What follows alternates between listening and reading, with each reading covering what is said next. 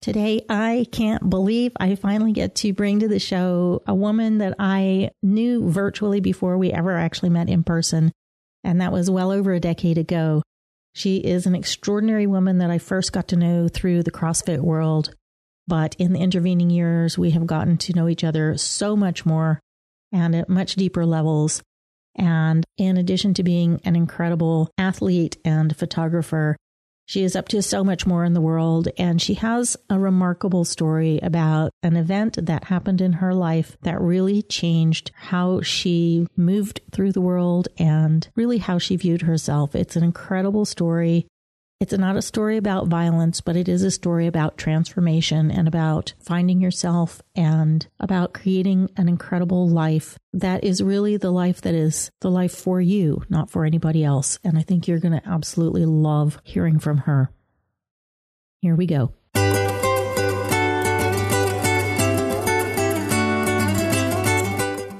Welcome to the Born to be a Badass podcast, the show that tackles the subject of women and violence head on and shines the light of what women need to know and do to be safe. Here's your host, 4th degree black belt and self-protection expert, Cynthia Gillicoeur. Welcome to the Born to be a Badass podcast. Today I am super excited and very honored to bring on as a guest a woman who has been a friend of mine for close to a decade now, and who was one of the first people that I thought about when I was thinking about extraordinary women who have amazing stories about being powerful and being courageous. Leah is many things. She is a realtor, a photographer, an inspirational speaker, a CrossFit coach, a mom, and a wife. She suffers from alopecia, but says now that there's really no longer any suffering because she uses her boldness to help her stand out, and she's a stronger person for it. So I think you're really going to enjoy this show because she's got some great stories to tell and some great insights to share. So with that, I just want to say welcome, Leah, and thank you for coming on the Born to be a Badass podcast. Thank you, Cynthia. I can't believe it's been 10 years. Holy moly. Time flies. Sure does. It's been quite a journey, hasn't it? It has. The last 10 years for both of us from when we first met through CrossFit have been pretty action-packed, and we've had, a lot of ups and a lot of downs. Yeah, definitely. But I guess that's life, isn't it? It is indeed. Well, I would like to start off our conversation with a lightning round of questions. All right. So, are you ready? Fire away. Okay. What is the most recent book that you've read? The most recent book that I read, I'm actually reading Donald Miller's Building a Story Brand right now. I generally have about 5 or 6 books going on at any given moment, so they kind of all run together, but I spend my car rides listening to books. I wake up in the morning and I read a little bit of a book. Before I go to bed, I read a little bit of another book. So I have lots of books going on right now, so that's kind of a hard one to answer. Is your morning book the same as your bedtime book? No, my morning book, generally I'm trying to learn something, and then my nighttime book is some kind of smut or easy reading or something along those lines. Do you want to share what that currently is? It's actually,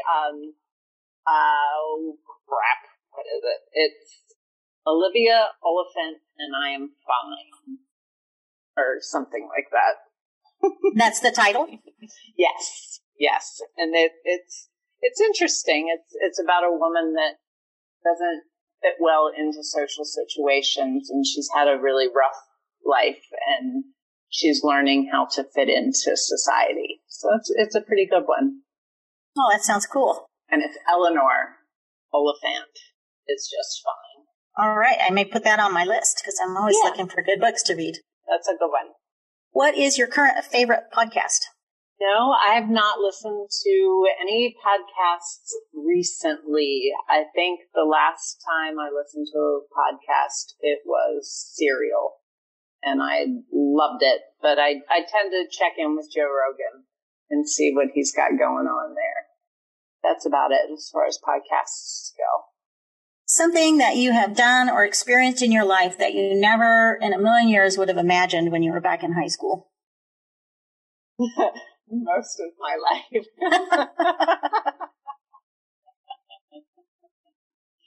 I've tended to do whatever kind of floats my boat, and whatever is exciting to me at the time, I tend to head in that direction. And I guess I thought I would be working in a medical setting of some sort, either a doctor's office or in a hospital or rehab of some sort, in a more clinical setting. And I've never actually worked inside of an office until the past 8 months. Oh, wow. Yeah. So what's your morning routine? I wake up at 4:50 every day, and then there is a 5 a.m. call. And I call in, and it's just 5 minutes of inspiration to get me moving and kind of tackle my day. And then I feed my puppy dogs and make myself a pot of coffee. And then I journal and read a chapter or two of whatever book I'm trying to better myself with. Sometimes I write in my blog, although I've had a bit of a writer's block lately. I haven't done too much of that. I meditate. I was working out, but I was working out by myself, and that's not very fun. So I started going to the later classes. And then I get ready for work and go sell real estate. Wow, what a great start to the day. That's the kind of start that I aspire to and never quite managed to do. Yeah, it started back when I had the gym and I had to do the 5:30 a.m. class. And instead of just stumbling in with my coffee and barely awake, I started getting up earlier so I could be awake for that class. And it just kind of fell into place, each of those parts, and it just stuck with me. And it's just part of what I do now. Part of the rhythm of the day now. Yeah, it is. I feel kind of lost when I don't do it. Do you also have a nighttime routine? No, I tend to flop on the sofa at about 8 o'clock and veg out. My brain's had enough by then. Yeah, I'll bet. Okay, one last quick question. So what piece of advice do you wish you'd been given when you were in your 20s? That you'll figure it out. That just because you don't know what you want right now, you'll figure it out. It's okay. I was very worried about not knowing who I was going to be when I grow up. I still don't know who I'm going to be when I grow up. But I'm okay with it now. Yeah, that resonates with me too. Yeah. Okay, well, so that people can get to know you and kind of know what your path has been, can you take me through sort of a brief walk through how you got here, where you started? Let's just start with childhood. Where did you grow up and what kind of family, and what sorts of things did you experience that either helped or hindered your sense of your own power and your ability to be courageous?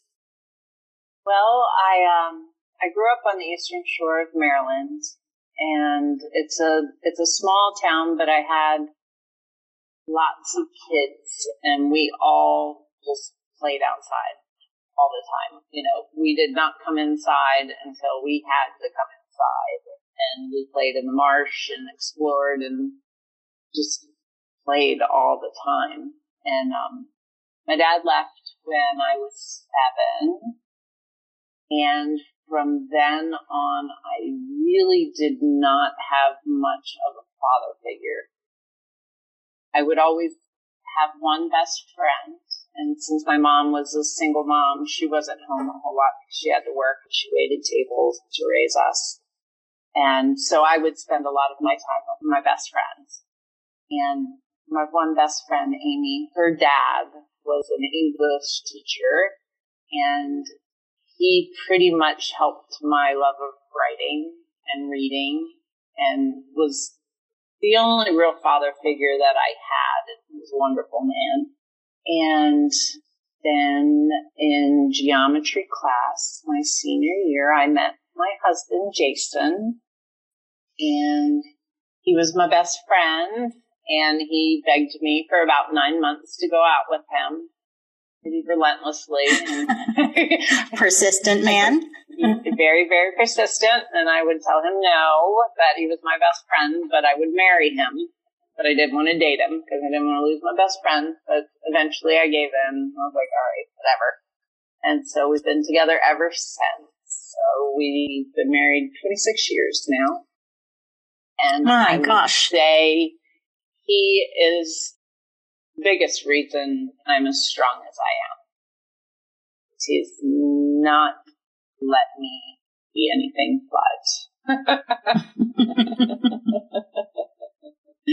He likes to push me towards my goals because I will put on the brakes. It's scary, and he doesn't allow me to not pursue them. So it's a pretty amazing thing. So how does he do that? He makes me tell him what I want, or I just tell him what I want. Because I'm very whimsical, and, you know, I have all these big dreams and goals and things, and he helps me to break them down and see them. And when I start, you know, getting lazy or fighting back, he leads me back in the direction I was headed. I'm exceptionally hard-headed, and especially when it comes to him, I'm resistant, so I kind of fight him a little bit. I always know when I'm fighting him, it's the fear that's fighting him. It's not me that's fighting him. And he's, you know, he's pushing me towards what I want, so why am I resisting? Right, he's not pushing you towards what he wants. He's pushing you in the direction you said you wanted to go. Exactly. Exactly. And he's always let me pursue my passions and my goals. That's awesome. I don't know very many people. In fact, I'm thinking I may know one, possibly two couples who actually met in high school and got married and are still married. So that is an extraordinary thing. Congratulations to both of you, because I'm sure the road has not been smooth all the time. No, not at all. It's never easy, but I'm one that thinks that if it's easy, it's not worth it. You got to work for what you want. So. Right, and I mean, we don't ever get given exactly what we need in the first place anyway. I don't think we'd know what to do with it if it was handed to us. That's the truth. So, share with me a little bit about your education. What was your educational path like beyond geometry class? Well, I made it through high school, and I went to 1 year of college where they kicked me out. I was much more interested in partying than I was in actually studying. So I made it through 1 year of that, barely. And then I waited tables and bartended, and then decided that just wasn't going anywhere, and I became a massage therapist. And so I was a massage therapist for about 14 years. And through that is how I discovered CrossFit and taking care of myself. And instead of me taking care of people, I had the tool to teach people how to take care of themselves. And so I became a CrossFit coach, and on and off I've taken classes and worked towards a degree of some sort, but I never really knew what I wanted at the end of it. So I never really pursued it any further than that. And since then, I've become a realtor. Well, I think that, you may have stopped going to college and going to formal college classes, but you haven't stopped educating yourself. I think that the different activities that you've dived into and the different professions that you've gone into, you have gone into that partly because there was a lot to learn. You're one of the people who just is constantly seeking out things to learn and new things to discover and new ways to connect to what you already know. And it sounds to me as though like a lot of what you have really focused on is bettering yourself and giving other people the tools to improve themselves and their own lives. Is that right? I think my goal, even as a child, was to help people. I've always wanted to help people. That's just when I was asked as a child, what do you want to be when you grow up? I don't know. I just want to help people. And so I couldn't really define how I was going to help them. And so when I look back through everything that I've done, it's always been to help other people. And me learning about myself helps me to help other people. So yeah, that's great. Tell me about some of your other careers. I know you've had several. I have. I think massage therapy was my longest run. And then I owned and operated a CrossFit affiliate for 10 years. And I would say that was my love. That was my baby. And I will always love that. I still coach. I just fill in here and there. When I moved to Florida, I pursued photography, and I've done some weddings and all kinds of portraits and those sorts of things. And I did that for about 2 years. I felt like I was losing my creative aspect to it, trying to make it my business. Mm-hmm. And so real estate had always been there. Jason and I bought, I don't know if you all remember this, but Carlton Sheets, the infomercial, you can buy homes and flip them way back when. So probably like 95, we bought that, and it was way over our heads and we didn't know what we were doing, so nothing came of it. But I've always been interested in real estate, and I love houses. And so that's kind of always been there. And in fact, when I did still live in Maryland, I started looking into getting my real estate license then as well. And then flash forward to last year, I was exceptionally bored. And Jason's like, well, why don't you get your real estate license now? I was like, all right. So I did. Again, he pushed me towards something that I kind of always wanted to do, but never did. Right. And here I am, and I really enjoy it. It's definitely a challenge, and every aspect of it is challenging. I'm always up for a good challenge. Well, yeah, let's pause there for a little bit and talk about some of the challenges. I mean, we could go in reverse order, or we could go chronologically forward. You know, your choice. Well, with each one, I've pretty much started from scratch and taught myself how to do everything, it seems.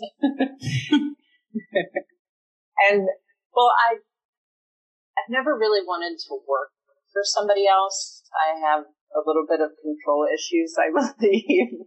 So I've always wanted to be my own boss. And so starting out with massage is when I started my own business. I worked in a spa for, I would say, about 6 months. And I realized that I could do this for myself and not have to report to somebody else.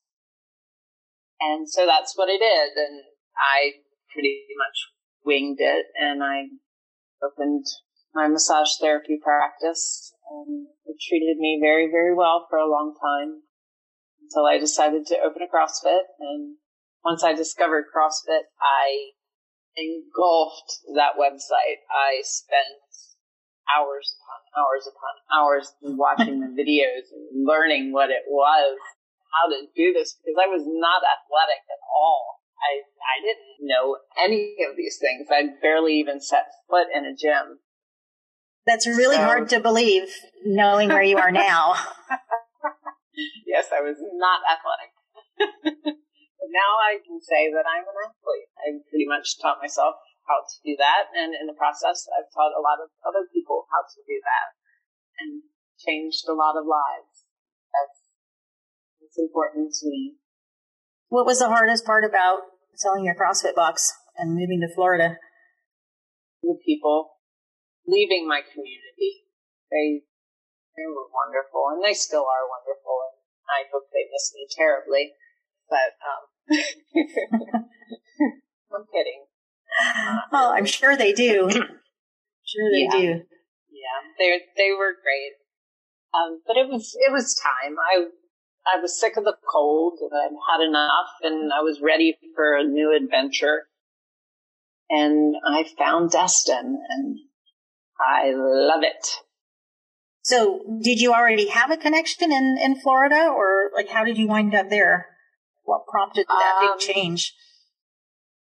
My husband, Jason, was ready for a new job, and my boys had already been in the maritime industry. And so he's like, yeah, maybe I can do that. So we drove to Louisiana looking for a job for him in shipping. And we'd never been through Destin before. I didn't even really know it existed. And so we decided on the way home to come a way that we'd never been. And we came home through Destin and stayed at Miramar Beach, which is right next door. And we spent 3 days drinking beer, floating around in the Gulf. And I was like, this is it. This is where I need to be. It's magical. And so I went home and sold my gym and packed all my shit and moved to Florida. Like that. Yep. I didn't know a soul here. I just knew that this is where I wanted to be. So that's what it did. And then we bought our house, and it was just going to be like our vacation home until Jason found a job. And my son and I came down to fix it up because it was a complete shit shack. And while we were there, Jason got a phone call and got a job in Louisiana. So I never went back home to Maryland. And then my other son packed up all of our things and moving truck and moved it down, and he went to work. So he was working in Louisiana and you were in Florida? And that's how it is now, yes. So prior, he was a caretaker, so he never left the property unless I made him. So he lived and worked and existed there. And then we moved to Florida, and he gets a job in Louisiana, and so he's gone for a month and then home for 2 weeks. So it's opposite of what we'd lived our whole lives. So I've learned how to live by myself, which I kind of dig. Mm-hmm. I can relate. I'm kind of doing that too. Yeah. Yeah, I like it. I've always been pretty independent, so that part of it is fine. I do miss him. But after about 2 weeks, I'm ready for him to go back. After 26 years, it was time for him to have his own place. Yeah. Well, I would think that making a change of that magnitude, in so many different dimensions, because it wasn't just the location, but it was like you said, like you went from having this wonderful community that was your community and very supportive and, a lifestyle that you'd had for a long time and having your husband home to a completely new environment where you didn't know anybody, brand new house that needed a lot of work. And then your husband, who's always been home, is all of a sudden hardly ever home. To me, that would have been a really daunting period of time. One, I'm sure, where there would have been a lot of anxiety or nervousness or fear about things and, a lot of opportunities to dig in and discover some power and some courage. Can you share a little bit about that? I didn't think about it too much. I knew that when I found a CrossFit, I would find friends, and that happened. But it did take me a while to get out and get to one because I was working on the house a lot. And I think I didn't have a whole lot of time to think about it until the holidays. So July, we moved. September, Jason started working. Got him all set up. Like just the whole function of life getting changed didn't slow down until the holidays. And that first Christmas, Thanksgiving was hard because all three of my boys were gone And, my family's in Maryland, my gym family's in Maryland, and here I am all by myself. Haven't really met anybody yet. Couple neighbors. So that one was really, really hard. I remember crying and being pretty despondent for a little while, thinking, what the hell did I do? Mm-hmm. Yeah. Why am I here? Why did I do this?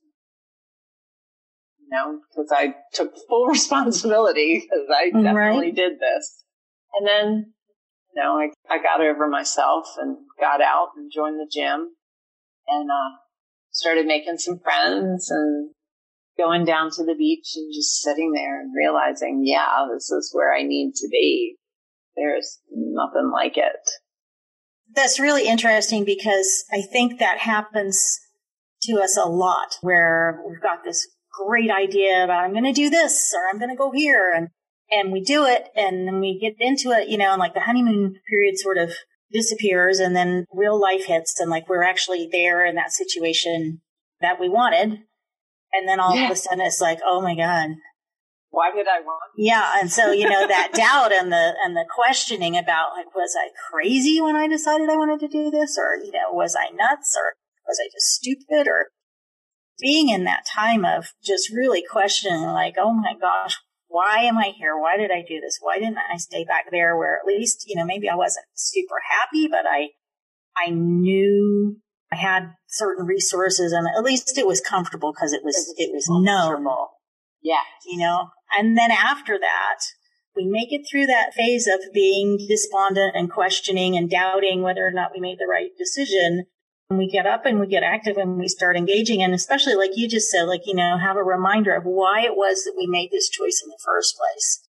Then we get to the other side of it. It's like, oh yes, I was not crazy.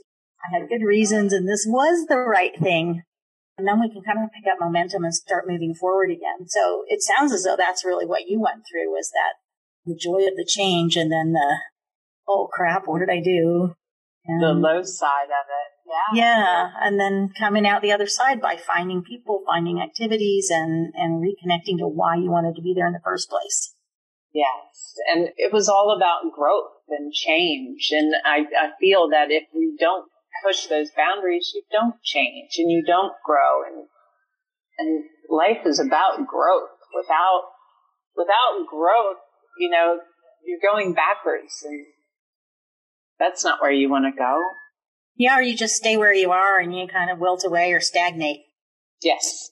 Yeah. Stagnation breeds disease. Yes, it does. Yeah. Tell me a little bit about your family, your adult family. You mentioned having sons. Like, when did they come into the picture? And like, what was that like, going from being a young couple that had been dating since high school to all of a sudden being parents? Well, my husband decided that he was going to join the Air Force, and so he did. And when he was in basic training, I went and visited him, and I guess he was a little extra happy to see me. And I ended up getting pregnant with twins. Oh my. And so, yes, we were stationed in North Dakota. And I'm thinking, oh, Hawaii, California, Florida, somewhere warm and wonderful. And North Dakota, the frozen tundra, is where we were spent. So for 4 years, I was there. And in the meantime, I had my boys, Ryan and Drew, and they were 2 months premature. They had to fly me to Bethesda Naval Hospital to have them. Oh my. And it was quite an ordeal. They were in the same sack together, and the cords wrapped around sometimes to tie them on. Yikes. Yeah, so they are in the medical journals. There were 21 people in my operating room. Yeah. So if I do things, I do them right. Wow. Well, I mean, it's one thing to go from having no children to having two. I mean, that's a big enough transition in itself. But to have actually the process be like that is mind-boggling. Like, how did you get through that? I don't know. I think I blocked a lot of it out. I was very scared. And luckily, they did send me to Bethesda, which is close to my family. So my mom and my in-laws could come and visit me and talk me through it. But I was more terrified of the IV than anything. I don't know why, but just in my head, having an IV scared me to death.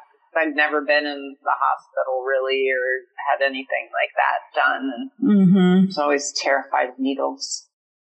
But I was there on bed rest for almost 2 months. And my roommate and I were kind of in the same boat. Her amniotic sac had ruptured, so she couldn't really move. And her poor baby was born with broken bones. Oh, but man. We got to bond and be there together and pretty much go through the whole scary part together. And then the boys were born and they were there for a month. We got to come home on Christmas Day. Oh, how cool. Yeah. And then we packed them up and drove to North Dakota the next day. Oh my gosh. So you had 2 brand new infants in North Dakota in the winter. Welcome to motherhood. Yes. Thank God for my neighbors in the military because they were amazing and they helped me so much. I've always had these angels kind of show up in my life when I needed them most. And even if it's in the airport, when the 3 of us flew home by ourselves, people would come out of the woodwork to help me. It's just amazing. And so I have lots of angels that help me through the tough spots. I feel very fortunate in my life.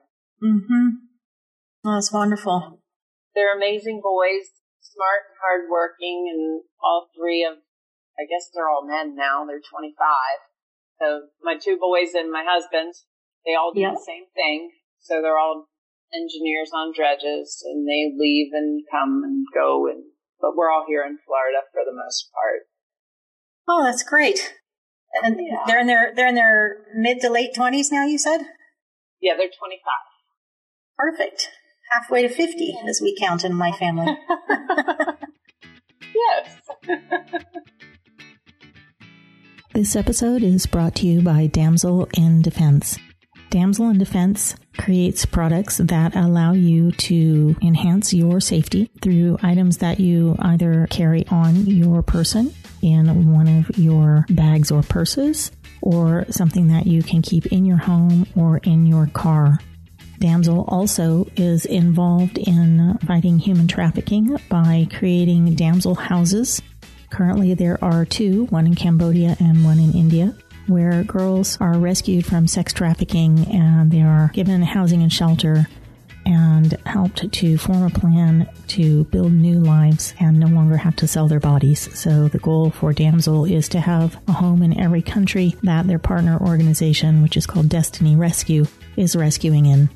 I became a Damsel rep not because I really wanted to sell self-defense products, but because so many of my clients wanted to buy them, and I wanted to give them a good vehicle to buy products that I knew were good quality products that were workable, and B, because I wanted to be able to provide them the training to actually learn how to use those products and be realistic about when they can and cannot be helpful. So I became a Damsel in Defense Pro, and if you are interested in checking out their products, which cover a wide variety of things, everything from stun guns and pepper sprays to Kubotans and striking batons, tactical pens, you can access products from Damsel through my website by going to cynthiajolicoeur.com/resources. And that's where I have highlighted a few of the products that I really appreciate and think are a good value. So check those out if you're interested. And remember, you don't have to be a damsel in distress. You can protect yourself and can get some help in doing that through Damsel in Defense. So I guess another question that I have is I know that there was a pretty significant change in your life when you lost your hair. Can you share a little bit about what happened and what that was about and kind of where you are with that part of your journey now? Sure. So I have alopecia, and actually both of my boys have it as well. So all three of us are just as bald as can be. Alopecia is an autoimmune disease where your immune system attacks your hair follicle. And there's all sorts of ranges of this. And sometimes you'll just see little round circles on the scalp, or sometimes some people just be missing an eyebrow or that kind of thing. And it ranges all the way up to universalis, which we have. And that is total loss of all body hair, head to toe. I don't have to worry about shaving, none of it. Good to go. Wow. Yeah. But it happened when I was 35. I was putting my hair in a ponytail to go to the gym, and I looked in the mirror and thought, well, that's kind of weird. And I looked over both of my ears, and it was smooth and bald. And I was like, it normally doesn't look like that. I think normally there's hair there. Started feeling around, and then there was a big patch in the back that was smooth and bald. And so I got on the computer and started Googling hair loss, and alopecia came up. I had no idea what it was, but I do remember that it said that only 3% have universalis, and usually it grows back. So I was like, okay, I don't know what's going on, but at least I won't have that. And so I called my husband, bawling, and he's like, calm down. All right, call the dermatologist. And so I did, and I went, and there's very little research into it because it's not deadly. It's not painful. And so there's very little money in it as to, why it happens. And so their only fix is steroid shots into your scalp. And I suffered through that one and realized that I'm never doing that again because I don't care about my hair that much. So I left there, and this was in July. By my birthday in September, I couldn't hide it anymore. I was like pulling it down on the sides and wearing a baseball cap and couldn't really tell. But by September, it was just coming out in clumps in the bathroom. Gosh. And breaking my heart. I felt, oh my God, nobody can see me bald. Jason can never see me bald. I'm never going to be sexy. Be ugly. This is horrible. And on my birthday, my friends and I drank a lot of Southern Comfort and sat in the bathroom and cried. First gave me a mohawk and shaved it the rest of the way off. I couldn't imagine a better way for it to go than surrounded with my friends. They all accepted me and loved me anyway. I had been CrossFitting at this point, and I wore a bandana because I thought I looked weird in a baseball cap, and I looked like a cancer patient. So, bandana is so much better. Because I tried a wig once, and it was miserable, so I wasn't going to wear a wig. No. So I would take off the bandana when I worked out. It was hot, and it just got away. And so I was used to being in the gym and around people, and they that was Leah. But going in public is different. And let me tell you, it's still pretty different. The first time I took off my bandana, I sat in the grocery store parking lot in my car, summoning up the courage to go in there without my bandana. Took it off, and I went in. I'm walking down the aisles. Everybody's staring at me. Looking back now, I had on booty shorts and a little tank top and tall socks. No wonder everybody's staring at me. Maybe they weren't looking at your head. They were probably looking at my butt. Yeah, we'll talk about that in a minute.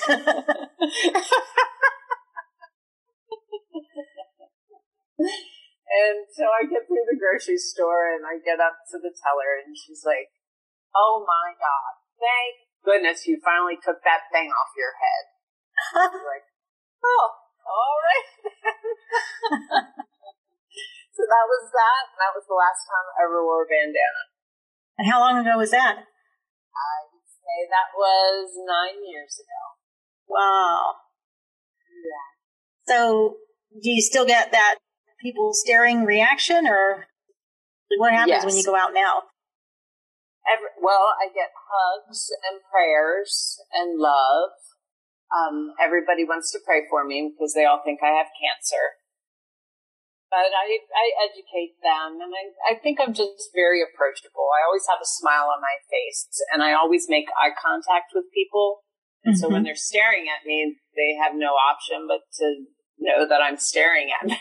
Or that I see them staring at me, should I say. And so they come up to me, and I think everybody has been touched by cancer. And so it's a way to relate to me. And so I think that's what they're trying to do, make a connection with me. And they all are either I had cancer, or my mom had cancer, or my aunt had cancer. And so I explained to them that, no, I don't have cancer. I have alopecia and what it is. And they hug me and go on their way. But it's definitely interesting to walk around any public facility with me. They flock to me. Well, and I mean, you got to be honest. People flock to you whether you have hair or not, Leah, because you're Leah and you have that kind of presence. So they're just flocking more now. Maybe. My face is red. So, how did this whole experience of going from being an ordinary-looking woman with a full head of hair to being a bold woman in her prime, how did that affect your self-confidence and your sense of your own power? I think because my boys lost their hair, it helped me find my confidence and to be strong. I don't know if I would have reacted the same way had they not been going through it as well. Because I felt like I had to be strong. They couldn't see me be upset about it, because that would give them an opportunity to be upset about it and not be able to embrace it. And I think the turning point was when I was really upset one day, and I was talking to Jason about it, and he said, Leah, it's your head. It's always been there. You can just see it now. I was like, huh. I guess you're right. He's like, stop making it bigger than it has to be. Like, I know, but it makes me different. He's like, Leah, you are different. You just are different. And this just makes you more different and stand out more. And you always like to be the center of attention. So here you go. I can see that and I can understand that. And then there's also this part of me that's like, yeah, but for a woman, like, her hair is kind of her glory. I mean, we associate so much femininity with having a head of hair. And I think for your boys to lose their hair is like no big deal, because, I mean, guys are bald all the time, right? It's kind of like normal, even if they were kind of young. But I think for a woman, there's some different aspects. Like, how did it affect your sense of yourself as a woman? Well, I'd always been attached to my hair. I was not allowed to cut my hair until I was in 6th grade. So I've always had super long hair, and the solid gold dancer that had all the long hair, I wanted to be her. And I would spend so much time. But at that point in my life, it was getting to the point where it was going gray and I had to color it all the time. I wanted it straight. And ever since I had the kids, it was curly, and it just never would do what I wanted it to do. And it was becoming kind of a pain in the ass. And so on one hand, I was super upset to lose it and lose that part of my womanhood. But on the other hand, it certainly made life easier. Mm-hmm. I didn't have to blow dry it and straighten it and color it. And all of the things that I did every single day definitely freed up some time. Mm-hmm. Mm-hmm. But yeah, and I still have my moments, 10 years in, and, sometimes I'm like, damn, I wish I had my hair. And I want to blend in sometimes, but I can't. It doesn't work. Unless I get a wig, which I probably, although I did on Christmas wear a pink wig. Oh, that blends right in, doesn't it? It's just not my nature. No, I don't think it is. That's great. So, well, I got some more questions for you. All right. Do you feel like you've already accomplished what you're here on Earth to do? No. Why not? I don't feel like I've touched enough lives. I want to be able to talk to more people and let them know that their appearance doesn't define them, that they can be so much more than their perceived flaws or their perceived problems, that it really comes from their heart and their soul and their drive, that what their outer appearance isn't what matters. It's what you do with your life, not what you look like. Yeah. Oh, I love that. And is that a message that you're bringing through your motivational speaking? Yes. Yes. That is my goal, to spread the word that way. So I've joined the Toastmasters. I'm working on developing my talks, and I would love to go and speak with groups of women and men, anybody that has self-esteem issues, and help with confidence. Because if you have confidence, it will carry you through anything, because you have to believe in yourself. And once you believe in yourself, everyone else has to, because they have no choice, because you already do. Yeah. That's fascinating that you said that, because my next question to you was, what do you think are the most important skills for young women or girls to learn before they leave home? Confidence. And I think you just answered that before I even asked the question. Yeah. Do you feel like you learned some of that as a child, or has this all come, over the years of dealing with the challenges? No, I did not have, I may have had a little bit of confidence, but not really. I always felt like I kind of hung back. My best friend was always a more dominant figure than myself. And maybe I learned through them how to do it a little bit. And like each person in my life, I learned a little bit more. And then this was like, there you go. It's either going to make you or break you.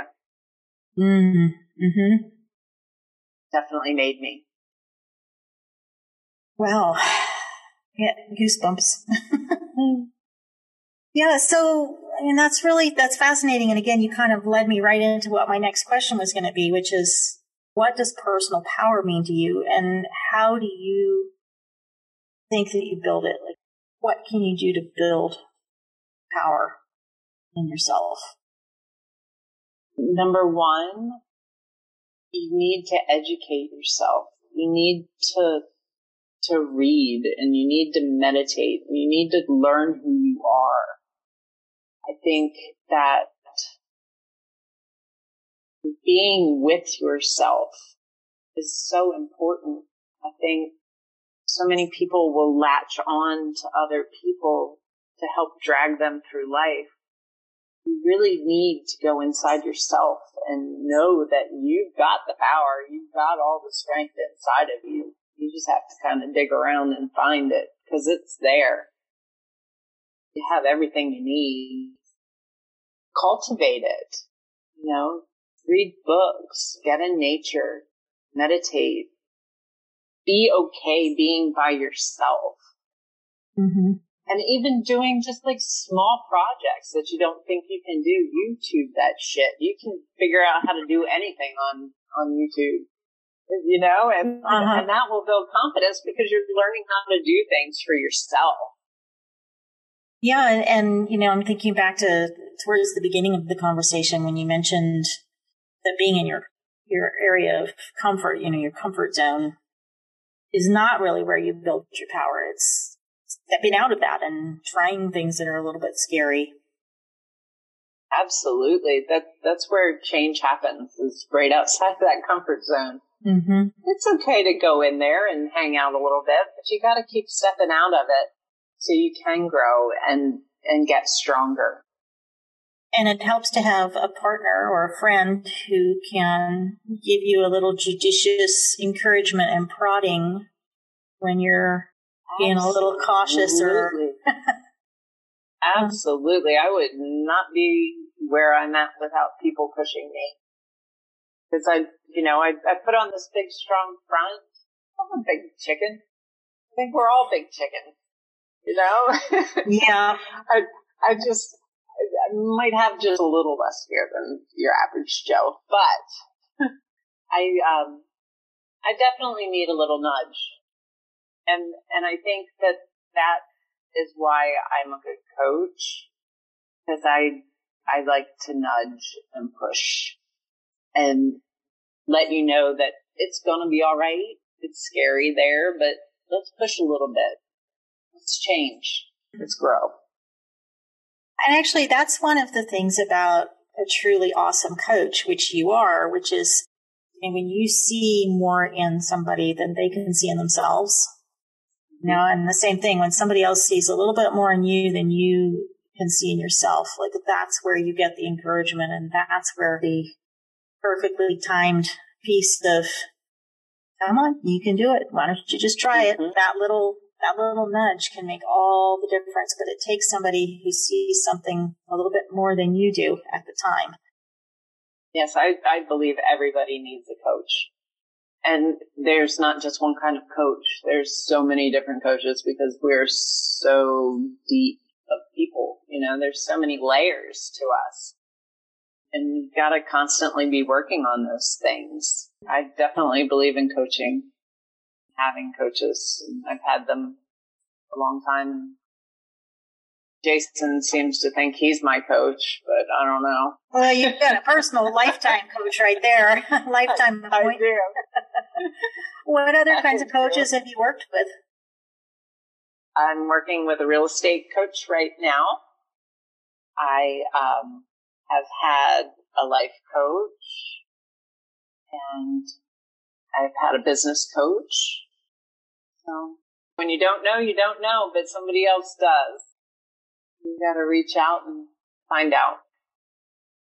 So what do you think the role of courage plays in your life, and how do you develop courage? Well, I think you've stumped me. Maybe because I don't feel courageous. People think I'm courageous, but I don't fear a lot of things. I fear success and stepping out of my comfort zone, but like to jump out of an airplane or do those sorts of things. I'm not afraid of those. I'm not afraid to stand up for what I believe in. I'm not afraid of pissing people off. Granted, I don't like when people are mad at me. Right. I don't like that at all. And, but I understand that everybody's coming from a different point of view. And not everybody's going to agree with me and my point of view. And I'm not going to agree with their point of view. And that's okay. They come from completely different set of eyes and experiences in life. The courageous thing's gotten stumped. I find that fascinating because I think that you're a very courageous woman. I think looking at your history and my gosh, just even the things that we've talked about today, there's so many situations there that took a great amount of courage to actually say, you know what, yep, I'm going to do it. I'm going to deal with this. I'm going to move forward. The whole, my golly, having two twins, being on bed rest for 2 months and having twins and then going back to Idaho, that takes some courage there. North Dakota. North Dakota. One of those places that's really cold in the wintertime. Really cold.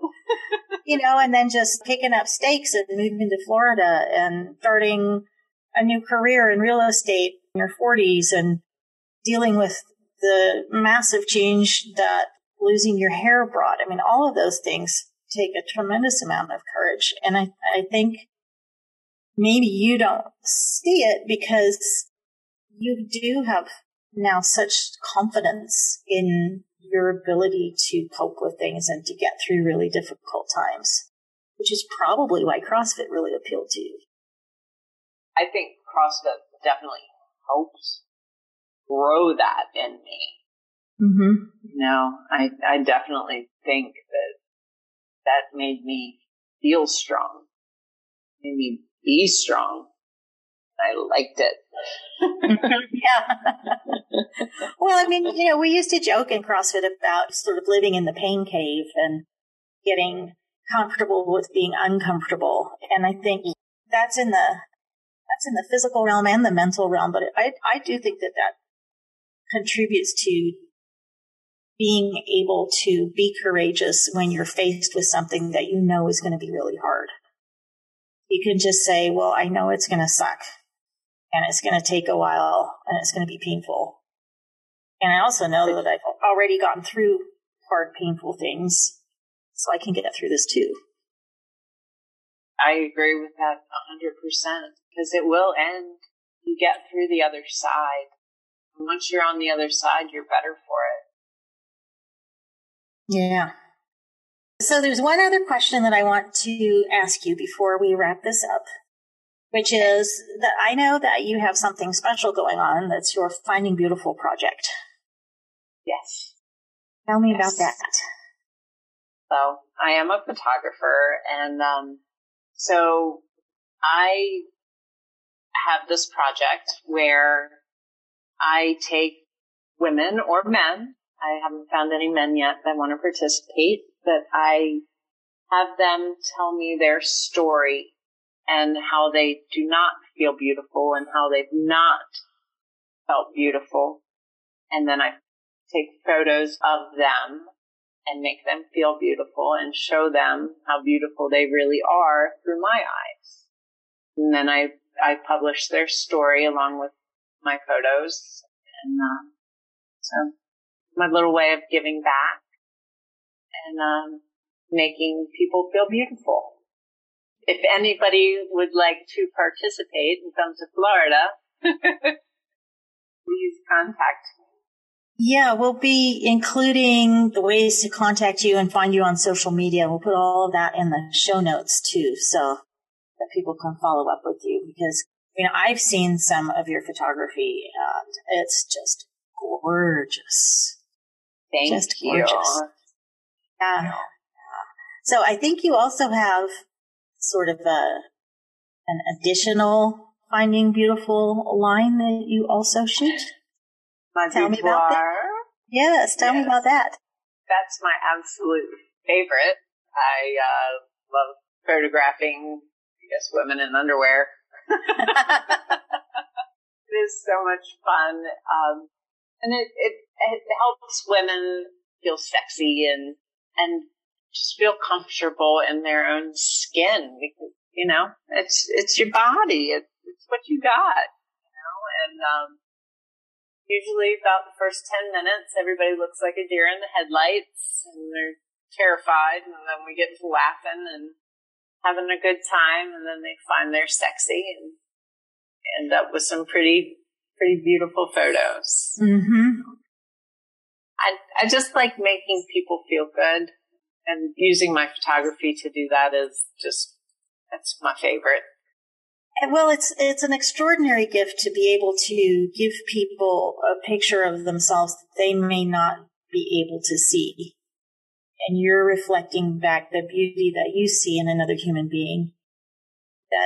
Often we don't ever get that reflected back. And I think that's a wonderful gift to be able to give to people, is a different picture of themselves that's so positive and so affirming. I think that's great. Yeah. And I'm not surprised that you have this thing for taking pictures of people in their underwear, because I remember somewhere along the past that Leah did an incredible fundraising thing that involved being in your underwear doing some sort of athletic activity. What was that?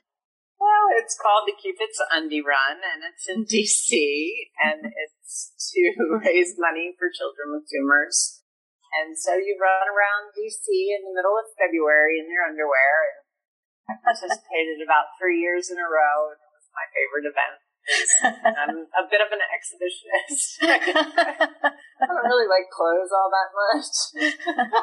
Yeah, but D.C. in February, that's pretty cold. It was really cold, and I'm not a big fan of being cold, so I suffered greatly for the cause. So do you remember, how much money you were able to raise? I do not, but I do know that it was in the thousands. That's awesome. Well, yeah. I know I contributed to that. There's one other thing that I wanted to ask you about, and this was one of the things that, along the course of our friendship, I thoroughly enjoyed and appreciated and valued, and I kind of miss, and that was Leah's Booty program. Oh, yes. Yes, I did have that, didn't I? You did. What prompted you to create that, and what was it specifically? My butt used to have its own Facebook page, and now that I didn't know, apparently. Yeah, it was great when I created it. It kept saying, so-and-so likes Leah's butt, so-and-so likes Leah's butt. I was like, this is so great.